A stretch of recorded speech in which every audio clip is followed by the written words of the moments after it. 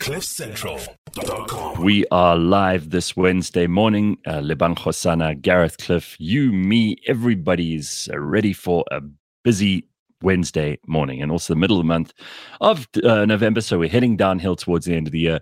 Thought it would be good to catch up with somebody who, this name should ring a lot of bells for people in South Africa. Dave Chislett. He's got davechislett.com, and he was born in Britain, raised in South Africa, and he currently lives in the Netherlands. He's a published author, poet, musician, and artist. He's also been an entrepreneur for 25 years. And the link that joins all the things in his life together is creativity, which I think is also something that Lebang knows a lot about. He's been on stage in one capacity or another since 1980. Dave, it's nice to have you on the show. How are you? Good morning, Cliff. I'm well, thank you. I see you are too. Nice to see you, man. Yeah, good. So Lebang and I are fascinated by this term creativity activator. So what is that? And tell us whether you saw a gap in the market here and what exactly it means. Because, I mean, I don't want to sound stupid about it, but does the description tell you everything you need to know? Yeah, Lebang had it spot on. I believe that every human being is actually inherently creative. There's no such thing as someone who's not creative. But a lot of us are being kind of socialized and shamed out of it. It's not something we own and actively pursue. So I see my job as to helping people discover that and then bring it to the front and expand and learn how to use it. That's, for me, is the activation part of the job title.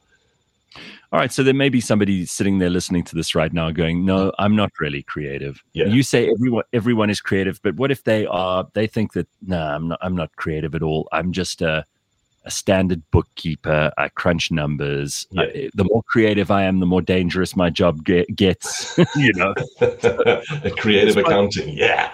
How do you respond to people who don't think that they're creative? And then we'll get on to the ones who do think they are. Yeah. Well, look, I think what we need to first of all understand is that our sort of generally held societal notion of what creativity is based on high creative made by people who may not or may well be genii. And therefore, we're obsessed with this notion that it has to be radical, unique, extra special, only someone with a massive skill set could execute it. Mm. But actually, the fundamental process of creativity is so mundane that even the boring accountant who thinks he can't be creative actually is, because neurologically, what happens in his brain every single time he solves a creating problem is the same as the genius songwriter, actor, and poet. But I mean, I could argue that they're not the same because we don't pay sufficient attention to the accountant who's doing what he has to do to make the books balance. Yes. Because it's boring and not creative. I mean, I'm just trying to be the devil's advocate here because there are going to be many of us who think that a lot of the things that we do, even creative people, Lebang, you know this too, on a day-to-day basis, a lot of the stuff that you do isn't very creative. You're actually just replying to emails or joining the dots or, doing the obvious stuff. But that's the thing. Creativity is if you like, the sausage machine, right? So an accountant puts in boring accounting knowledge, financial information, processes, and outcome solutions on the other side. The artist puts in, technical skills, musical theoretical knowledge, and outcomes music on the other side. We are obsessed with what comes out the other side, and we mythologize what people put in on the front end, while quite conveniently ignoring the fact that the actual process is mundane. It's literally joining the dots. It's finding a somewhat new configuration of information actually already exists, and then having the correct skills level and type to bring that to the attention of others. And most of us don't have those skills, the bringing it to the attention of others. It doesn't mean to say that everything we do is fundamentally mundane and not boring. It's just that, as you said, Gareth, most of us don't give a damn. You agree with that, Lebang? Yeah, I'm thinking about it's the how in which each individual uses their creativity to get that message across or for that output to be delivered. You'll deliver it in the same way, but in your same way. No two people will ever deliver it in the same way, regardless of how mundane the said process is. And I think that's where the creativity lies. And I mean, Dave, you can help me here, but in as much as we are all creatives, what really makes us all creatives is that we have our own unique ways of doing things. And that's the thing. So as to your point, Gareth, it's just sending an email. That's mundane. Sure. But how am I going to respond to this email? Am I going to be like, I hope this email finds you well. As discussed, please find attached. Or am I going to give it a little bit of pizzazz and, hey, hope you had a good weekend. Thank you so much. There's a delivery in things that sets you apart from the next person. And when you receive an email and it's like an AI written thing, you're already like, oh my days, yawn. But if it's a human that's added personality and a little bit of pizzazz, it's already got that better touch. And I think that's where the creativity lies. It's just, how does everybody uncover their creativity? And that's the thing that I'd like to know, Dave, is how does every single person on earth just tap into that and believe that, damn, I actually am a creative person? All right, so that's what's this way. That's what's on the wall behind me there. Rebel, reject, create. So I mean, it may sound like a particularly anarchic or nihilistic creed, but in essence, what I'm saying is that the way our world works is very pattern and rule governed, right? So we want people to do what we tell them to do, so that we get more of what we've already got, because that's how the economy grows. That's how we get richer. That's how you stay poorer. Now, if you want to break out of any kind of cycle and get any kind of different result, you have to immediately start behaving differently. If you change the inputs, you will change the outputs. So step number one is to rebel against the status quo, against the rules, against the way we've always done it, where that's right and this is wrong. The second step is then to do the same thing to yourself, to question your own assumptions, your own biases. Because, like Tabang mentioned, we all come from our own corner. Someone growing up in Soweto has a totally different worldview and perspective of someone growing up in Sandton. And, English speaking, Portuguese speaking, Tswana speaking, whatever gender orientation, all of this plays a fundamental role in how we encounter and process and act in the world. So if you start to question the assumptions which underpin the way you act, you step out of your comfort zone into a territory where it is then possible to create. Because then you have nothing and you are forced to rejoin the dots into a new configuration. So for anybody who's listening to this thinking, well, I'm here and I'm bored and I'm stuck in a rut and I don't know what to do, the first thing you should do is go and break some rules. And they don't have to be massive rules that are going to end up with you in jail, but you just need to start doing things differently. Start questioning, well, why do we always do it that way? Why do I always do it that way? And then you'll step into this quite confusing, gray, muggy, horrible place, which most people avoid at all costs, where new connections become possible because you're no longer attached to the solutions you had.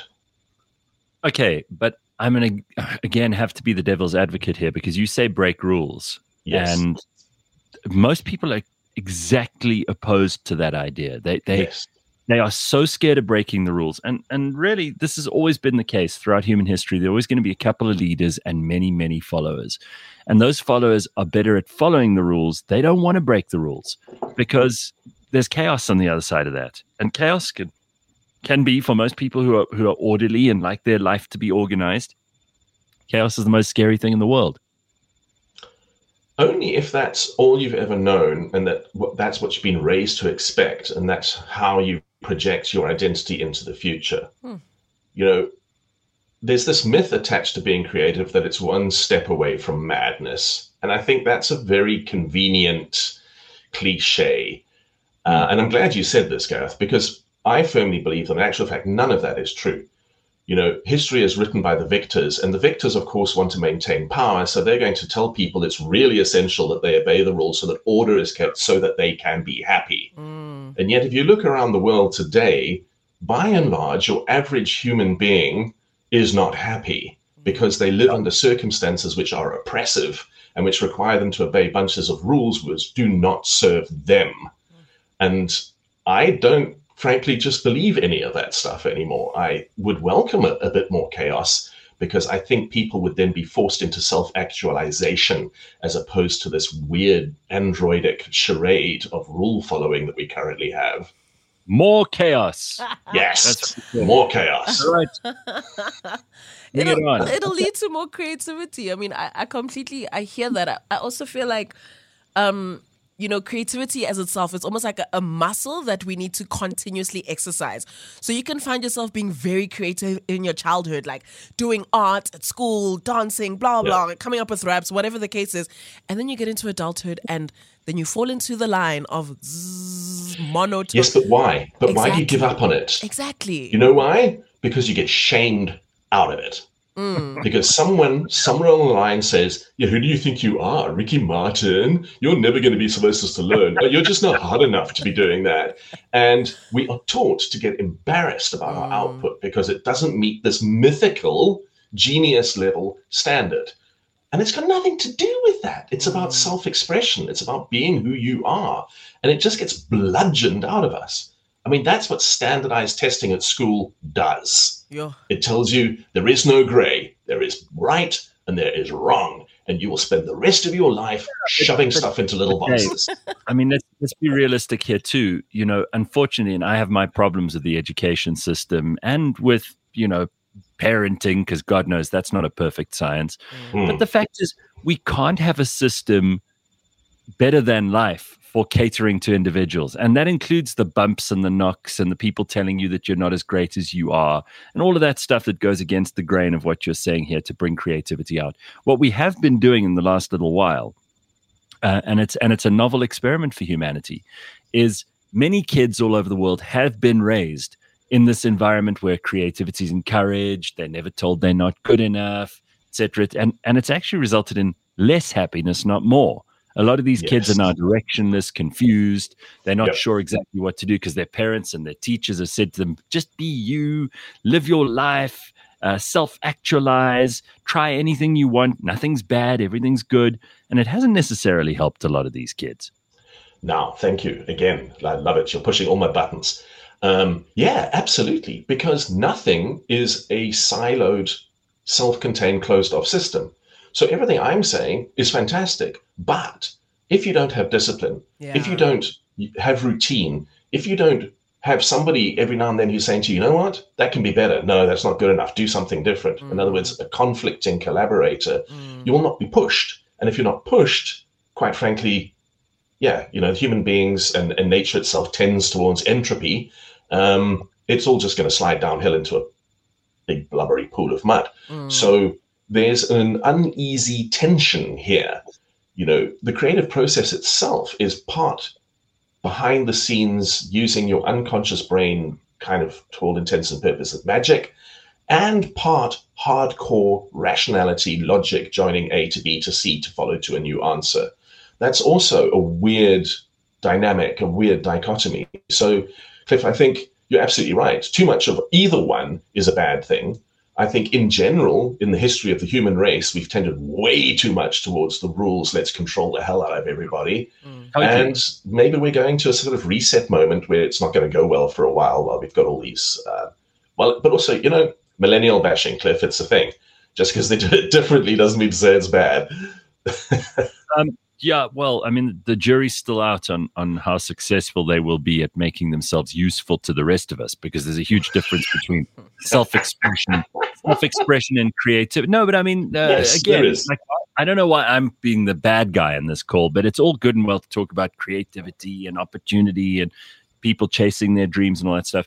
Somebody's got to be realistic about this. And if you don't make yourself useful to other people, if you aren't doing things for society at large, and if the creative ideas that you're coming up with they don't have some utility, then really it's just, it's like a Mona Lisa that was never painted. It's just an idea.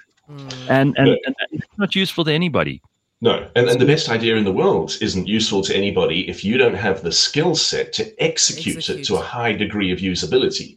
Okay, but then I've got a question for both of you, because you are both, self kind of declared creatives, and in both your cases, there's enough evidence to show that you know what you're talking about. But is the person who executes the stuff necessarily also the person who has to come up with the idea? Because those are different qualities, and sometimes the person who comes with the ideas is good at that, and then you need somebody else to take it and execute it. Now, you've been reading the literature, Cliff. Yeah, there's an organization in the States that call themselves Foresight, who reckon that it's not that there are creative people and not creative people. It's that creative people can loosely be divided up into 4 categories: big ideas people, fine detail people, executors, and developers. So no, in fact, you're absolutely right. I mean, yes, you're absolutely right, Cliff. Sometimes the person who comes up with the idea is not best placed to execute it or develop it, or hasn't got the frame of mind or reference to do the fine detail checking to see if it'll ever even damn work. That's why teams and open, transparent collaboration is so important, especially now while technology is changing so fast. Because quite frankly, we can't do all of this stuff on our own. We're not islands. There's too much specialist knowledge. Yeah. Gareth, I'm actually going to bring it closer to home. You know, when Rena does those personality tests with us, she'll put all of us in the room and she'll say, okay, answer a couple of questions. And then she'll say, okay, you 3 are drivers, you 4 are communicators, you 4 are analysts, and the rest of you. She'll group you based on your personality. You and I in the staff are the driver communicators. We come up with ideas, and then there's the analysts in the team who are the people that actually, work on the numbers and check out the set. They're the implementers and the executors. I think a big part of creativity is definitely understanding where your creativity starts and ends, and at what point you need to bring other people into the process, and other people that are way better equipped than you. If you are just the ideas person, be that, live in that, and excel in that. And you will find the executors that you work well with that are only executors, that are good at that, and be that. And then you've got this great team of people going around finding creative solutions to problems that we have. And these are problems that are previously, maybe the solutions are pretty stock standard. We're trying the same thing and nothing's changing. The minute you put in a creative in there or a creative team, the solutions are completely different, and they are the ones that most likely work because you're not giving it the same eye or the same attention. So teamwork is a huge part of it, and that also brings in the reality check of, you're not all just going in there like, let's do this, woo, this is going to be fun. No. Somebody in there's going to be like, okay, slow down, guys, let's be real. Is this going to work? Yeah. Like what Cliff's doing here, and why do I keep on calling you Cliff? What Gareth is doing here in this interview is exactly that, right? He's acting as the antagonistic collaborator. He's being difficult. He's saying, well, what about this? What about that? What about this? What does that lead to? Better answers. 100%. More clarity. 100%. It's part of the process. It has to be embraced. Absolutely. All right, well, let's talk about your background for a little bit, because I remember you and your name came up a lot in South African music before I was even in radio. I was just a listener, and people used to talk about Dave Chislett and how you knew everybody in the music business. And you helped many South African bands to kind of get out there and do what they needed to do. Just explain to everybody what that was, because there may be people who don't know any of that history. Well, it's very gracious of you, Gareth, because I think you were one of the people when you were on that other large national radio station that I used to take regular pot shots at because I was unhappy with how much South African music was being played on the radio. I had anything to do with it. Management and quotas had zero to do with me, but it's fine. Yeah, I know. I started writing poetry when I was 10. When I was 17, my best mate at the time, Julian, said, hey, let's turn some of those into songs, because he could play multiple musical instruments. And that led to me being in bands. And I did that all the way through the end of high school, through national service, and then university. And then I kind of made the step into actually managing bands, because basically I was a no-hope, useless bass player who could only play quavers across 3 chords. I was much better at organizing stuff. And that led to me meeting Mr. Barney Simon, who's really Mr. South African alternative rock, and starting a career as a music journalist and promoter while doing regular South African music updates on that national broadcaster. So, it's quite funny, like Mr. South African music, it just shows you the sort of like white privilege. The whole Kwaito hip-hop thing was exploding around me. I didn't know anybody from those scenes. I was totally immersed in the white rock underground kind of thing, which even in the 90s was still very much a white rock underground. Luckily, I don't think it's like that anymore, but it was a very segmented, weird thing. So that's my background. I started off as a poet, goodness me, and somehow kind of got enveloped in rock and roll, which took me 20 years to kind of come out the other side of. All right, well, I mean, it's interesting because musicians are probably some of the most creative people in the world, and people who can write songs are even a level above that to me, because those Mm. people, they just come up with something which is entirely original, which is based on those 8 keys on the keyboard, and a couple Yeah. of sharps and flats. I mean, it drives me crazy that I can't do that, because I have such respect and admiration for people who can. Yeah. Do you ever, and Lebang, this goes for you too, do you ever like rank the creative arts in any kind of hierarchy? Because I often think that someone who can paint, draw, sculpt, write music, those people are truly mind-bogglingly brilliant in some way, if they can do it, for that matter. But then you get the next kind of rung down, who are the ones who can perform it, who are also tremendously talented, because that requires creativity, especially because every performance is different. And then kind of a rung under that are the people who can replicate it. And in my mind, those are 3 categories that I can ascribe certainly to artistic pursuits that are creative. But I don't know if that's accurate. And I'm really trying always to figure out sort of how things fit together. And that's why I drew up this hierarchy in my head. Do you agree with it, or do you think it's stupid? I don't think it's stupid. I don't think I've ever heard it before. Look, a high degree of technical skill is no guarantee of catchy originality. Sure. So those 2 things are actually separate. So, I mean, I've played in bands with classically educated, technically wildly good people, but they weren't the songwriter. Because they didn't have the ideas, they didn't have the sound in their head, which led to a at least partly unique combination of those notes on a keyboard that led to a catchy melody, which they could then, using their technical knowledge, create an orchestration around. So for me, what you're saying holds true. There's a big difference between the people who are creating the music and just playing it, which is not to say the people who are just playing it are not creative or talented in any way. It's just that there's a component from the one that isn't present in the other. So there is definitely that.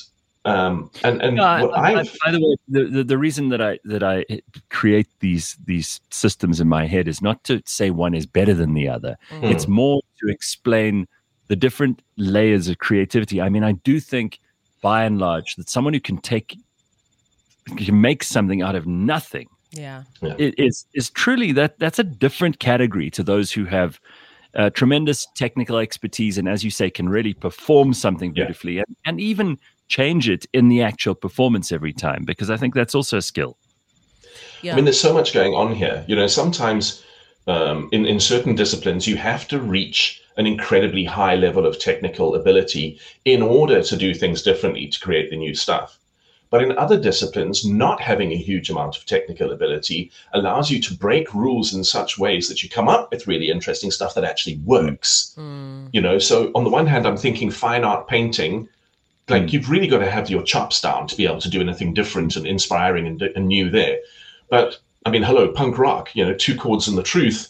Those guys knew nothing about music, but still created very catchy, memorable tunes because they knew nothing. And so I think it's very area and context specific, which approach is going to work in which area. Yeah, I think I agree. It definitely boils down to that specific industry that we're speaking of, where, for example, if you look at in music, if you have like a group of people battling in a rap and now everybody's told to freestyle, you are then coming up with things on the top of the dome, just in the moment. You haven't had the opportunity to write things down as a songwriter. You're just coming up with stuff.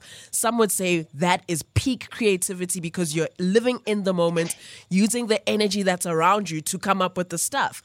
But in the same context, if you are an amazing songwriter and you've sat down and you've just put down just amazing words that come together so well with the beat, that in itself is also amazing creativity. So For me, I would say it just boils down to the person, regardless of the industry you're in. It's how you're exercising your creativity over and over and over and over again, in the same way that you'd exercise at the gym. How big are your muscles getting? How big is your creativity getting? How strong is it getting? How clever, how much more interesting are you viewing the world? That for me is the bottom line. It boils down to the person. What about the other part of this, which is, when someone like Kanye West comes along, and he is undoubtedly one of the most creative people in the world. He's also like very close. You said creativity and madness live close together. But, a lot of the stuff that makes Kanye sound like he's a total lunatic and upsets lots of people. And, he will say stuff that is outrageous, and he'll say stuff that is offensive, and he'll be completely counterintuitive with most of the stuff. And yet he believes, his self-belief is so great that he just powers through criticism and comes out on the other side, usually winning. There's something about creativity that's also rebellious and doesn't give a shit what people think, right? Oh, yeah. Yeah, absolutely. But also don't forget that somebody who's achieved the level that Kanye has got a closed feedback circuit around him in his immediate bubble. And he also has the money to outlast the curve of disapproval. So once you're there, and this is what happens to highly famous people, they often become detached from what we know as reality, because they literally don't experience what we experience on a day-to-day basis. That's kind of what allows them to come up with out-of-the-box, counterintuitive stuff that works, but it's also what leads to Kanyeisms and complete disconnect from what is happening in the real world. So, when you become a celebrity and when you become incredibly rich, it is often difficult to continue to be creative because your frame of reference essentially shrinks, because it creates an envelope around you which other ordinary people can't penetrate. There's a good reason. I would say that's true, but not for him. I mean, it appears to me that even when he's doing the things that nobody likes and that people have a problem with, this guy is still miles ahead of people who are, plugged in and researching stuff and listening to everyone's opinion. He's coming up with absolutely mind-bending, totally original stuff.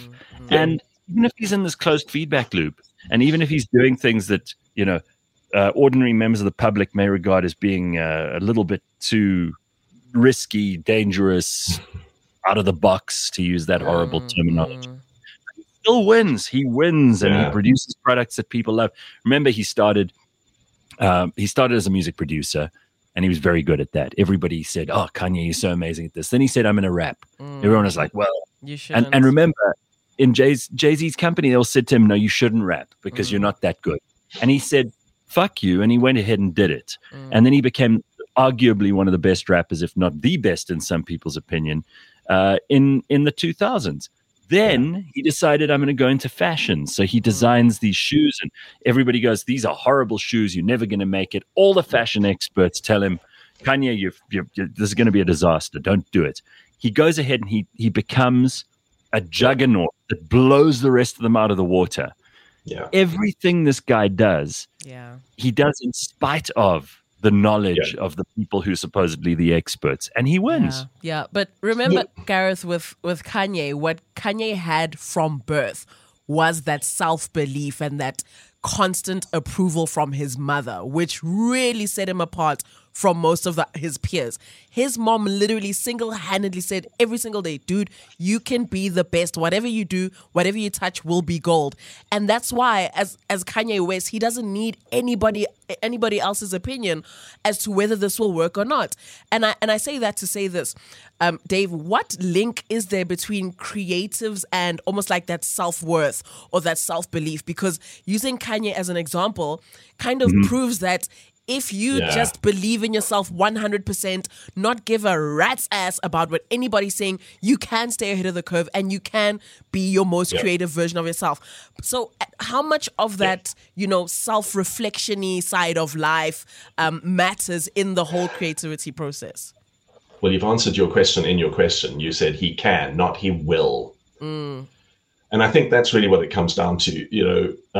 Yes, self-belief, confidence is critical in creativity, because essentially every time you do something new, you're stepping into the unknown. Sure. You're taking a chance. You're breaking some rules. You're going where someone's never been before, and you're exposing yourself to, I mean, especially these days, online hate, criticism. If you don't have belief in what you're doing, it's very hard to do that over and over and over again. But by the same token, people are doing this all day, every day, and they're not Kanye West. Sure. So you also have to get lucky. You have to be in the right time at the right place, so that when you get lucky, your chops are down, your knife is sharp, and you can deliver the goods. I mean, think about Kanye West, that progression that Gareth just outlined, where he was first a successful record producer, right? Then he became a really good rapper, right? Now, how much time as a rich, successful record producer did Kanye West have to put into practicing becoming a good rapper, compared to someone who's hustling on the streets, has to make a living, has to stay out of trouble, a lot more. Now, Malcolm Gladwell's 10,000 hours of mastery have been somewhat discredited, but still, if you've got a benchmark in front of you, which he did because he produced all the best rappers, and you are constantly striving for improvement, and you put in those kinds of hours, you're going to get so good over time that once you're there, people won't really be able to tell if you were a genius to start with, or whether you just turned yourself into one. Sure. And who cares, really? Because there's no way to measure. Exactly. Who cares? There's no like creativity index where you have people ranked in terms of who the most creative person on earth is. Yeah. Because you could argue that someone like Elon Musk, who is much more on the analyst and driver side of things, that this guy is more creative than some of the people on the more artistic side of things, because he thinks big. He thinks like, I'm going to get to Mars. Yeah. I want to make electric cars. I want to drill tunnels under California for transport. I want to solve problems. And he comes up with creative solutions to problems, which technically most of us would not say is creative, but it actually is, according to your definition, right in the beginning. Absolutely. He's on my top 10 list of when I give examples of people who are highly creative that most people don't think of. I always, unfortunately, considering recent developments with him, mention Elon Musk. So there is a list. You even use one. Well, otherwise people don't understand what I'm talking about, Gareth. Frame of reference, very useful. Who else is on that list? Top 5. Not in order, but just, top 5 creatives who have made a success of themselves. Well, I mean, people like Beyonce, again, very much like Kanye West, right? Became successful doing one thing and then just branched, into fashion, lingerie, perfume, acting, you name it, also production. Sure. I think she's enormously creative. I mean, Albert Einstein, if you want to come up with a general theory of relativity, you first have to conceive of the idea that it may exist. And he did that really early on. He spent decades trying to prove it before he went out with it. And that's also, again, the hidden mechanics behind this stuff. We tend to get very carried away with the shiny end product, whilst being very coy and in denial about the blood, sweat, and tears that went on for years behind the scenes in order to get there. Tell me about Holland. Is that a nice environment to be creative in? You're in the Netherlands. In the Netherlands. Well, it's very different to South Africa in that it's an extremely well-established economy and society. So there are structures for absolutely everything, public transport and what have you. And that, in many ways, is extremely liberating. If you think of Maslow's hierarchy of needs, when you live in a highly structured society, the kind of day-to-day pressures about actually staying alive and making a living are really at arm's length, which then puts you into a space where you can dedicate time and effort to more rarefied concerns. But then here comes the flip side. Because it's so organized and orderly and established, it's also very civilized, and there are very few rough edges, which means that things can get homogenous and gray really quickly. So As a foreigner living in the Netherlands, I find it very stimulating because it's different for me. But I think as a Dutch person, I mean, you've all met Dutch people in South Africa. Why the hell are they there? Well, because they're bored of how safe and well run and predictable the Netherlands is. I think your environment can have a lot to do with how creative you are. It's critical. And sometimes the people who are the most thoughtful and genius about changing things are the ones who come from the most difficult and arduous backgrounds, because that stuff gives you insights that you wouldn't have had if you'd been comfortable and grown up in, the supposed first world with, good education and healthcare and everything else provided for you. No, you wouldn't have. And, it's a thing that a lot of big businesses just gloss over. The environment is critical. So not just the environment that people emerged from, but the one they go to every day to work. Yeah. We really don't pay enough attention to making those environments conducive to happiness, because happiness is a key indicator of productivity. Sure. And happy, productive employees are people who stay in their jobs, care about their businesses, and make them better. But instead, we kind of insist on widgets. Because happy doesn't necessarily translate to great or to creative either.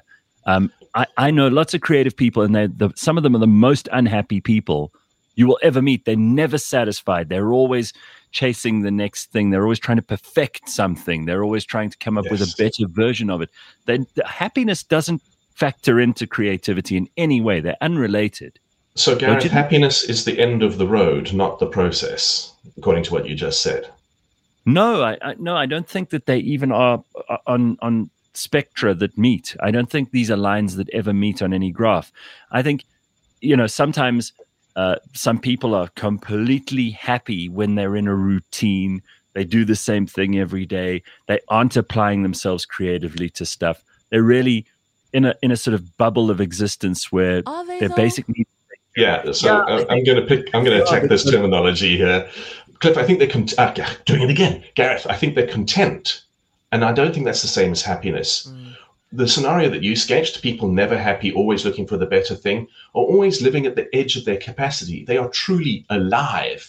It's what Mihaly Csikszentmihalyi defines flow as being peak optimal experience, where you are in a space where, because you are stepping out of your comfort zone, you are deploying as much of your skill set as possible. It's challenging, it's rewarding.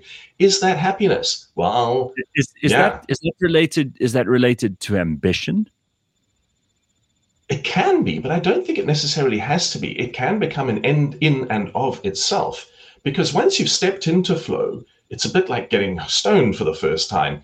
It's a state that exists in your mind that you want to recapture for and in and of itself. And a lot of people tie ambition to that, but it's not required. I don't think. What do you think, Lebang? I think the idea of somebody doing the same thing every single day, taking the same route to work, doing the same routine in the household every single day, I don't know if anybody can truly say, I am happy with this. You can definitely be content. You can definitely be perhaps even at peace because it is your life and it is what it is. But there is definitely there's a place where happiness and creativity definitely meet, in my opinion. But also, that just it depends for you how you view it. Dave, I think I want to know about like the kind of clients that you service, because now you've taken all of your life experiences, you've packaged them into like nice little neat systems, and you're here to save the world and make everybody unlock their creativity, and I love that for you. So if I own a business and I can tell that my employees are not being creative, they don't like it here, I need help, and you're the guy I call. What are your favorite kinds of people to service, and what does that look like? Because again, like to Gareth's point, somebody listening out there is probably like, what the hell are these people smoking?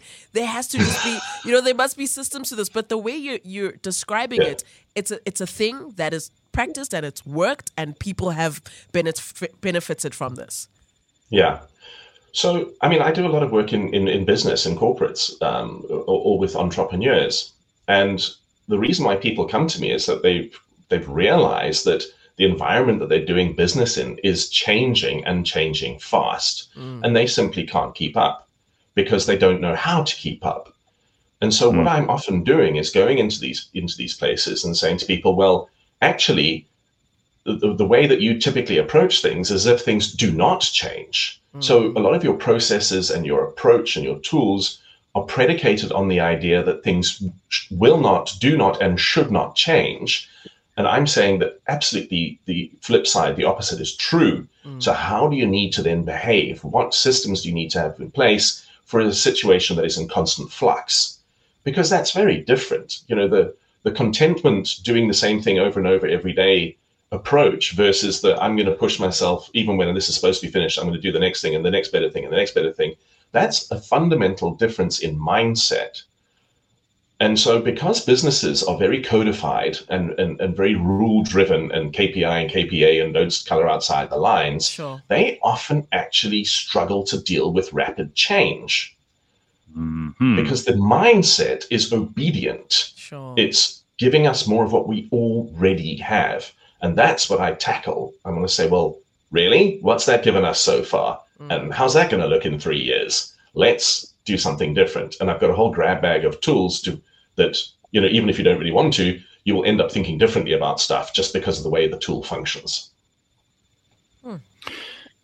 Are people who are good with money also always creative, or are those two not necessarily related either? Okay, so I'm glad you said good with money as opposed to just rich, because clearly the way our global system works is if you already have money, you don't pay tax, and you will just get richer and richer no matter what else you actually get up to. I think quite often people who are good with money are creative because they're able to spot the gap. They're able to do unexpected things. You know, the people who dived into crypto with both boots on and then got out were not following a curve. They were following an instinct. They were following their own idea. So I think those two things often do go together. But I think there's a difference between creating wealth, being good with money, and staying rich. Yeah, because I sometimes struggle to see the link between those two, but I think you've made a pretty good explanation of it now. So your website says, when I write a poem, I solve a problem. So I always thought that, you know, poetry, there are very good poets in the world, but everybody thinks again that they've got a poet in them, and a lot of people's poetry is horrible. Yes, mine too, by the way. Because it's self-indulgent.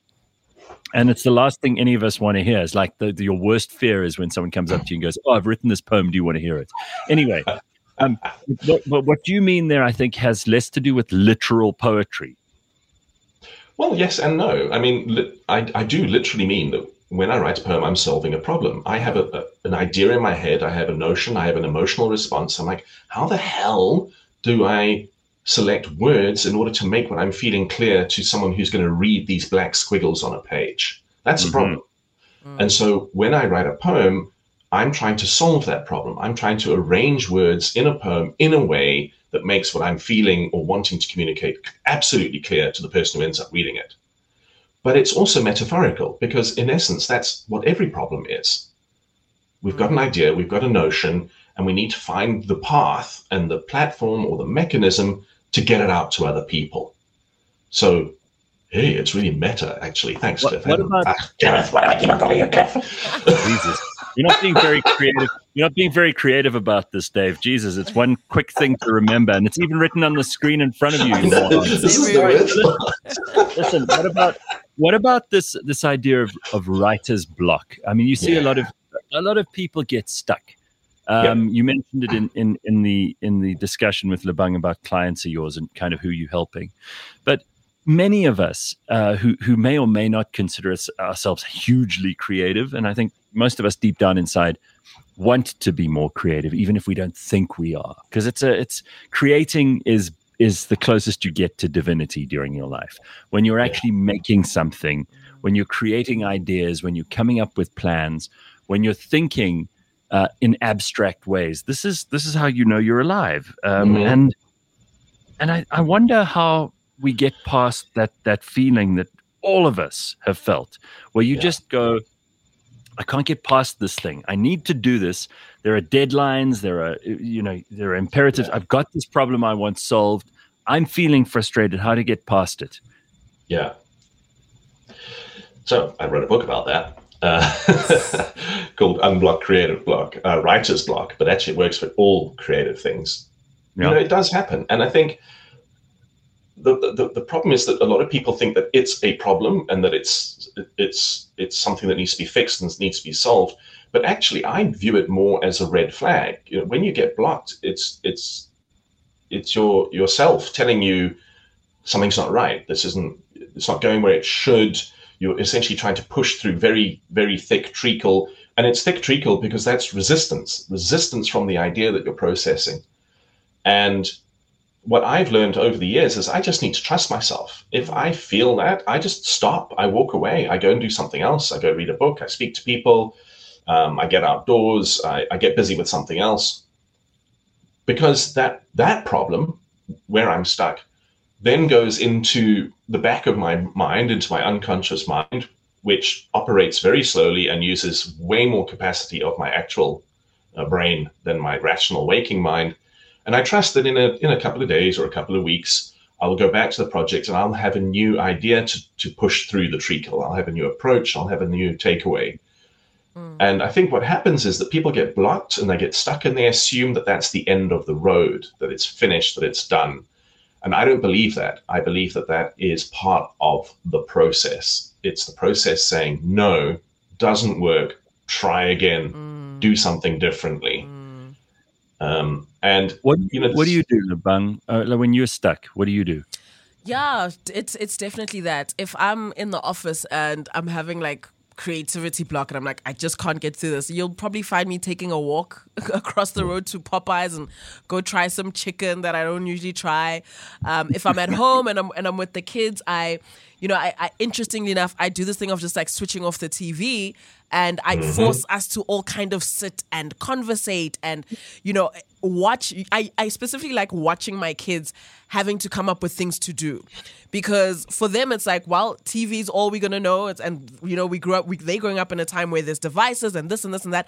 The kids are forced to walk outside and go and play and pick up stuff and make stuff, and that kind of makes me sad because I'm like, damn, like it's so easy for them to just fill in those gaps. And as an adult now, I don't know if I still have that bone inside of me that where I can just go outside and build something or make something with my actual hands. And so it's a range of things, but it's definitely stopping what I'm doing in the moment and just doing something completely different. Like, for example, taking a tuk-tuk to work every other week. I mean, it shows you different things, and it kind of opens up your mind to having conversations with people that you'd probably never meet. Like the conversations that you have with Uber drivers.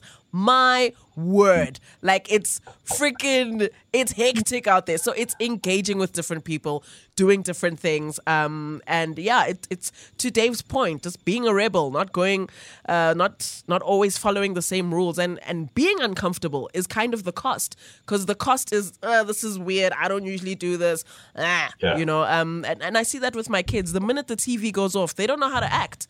Now they have to think.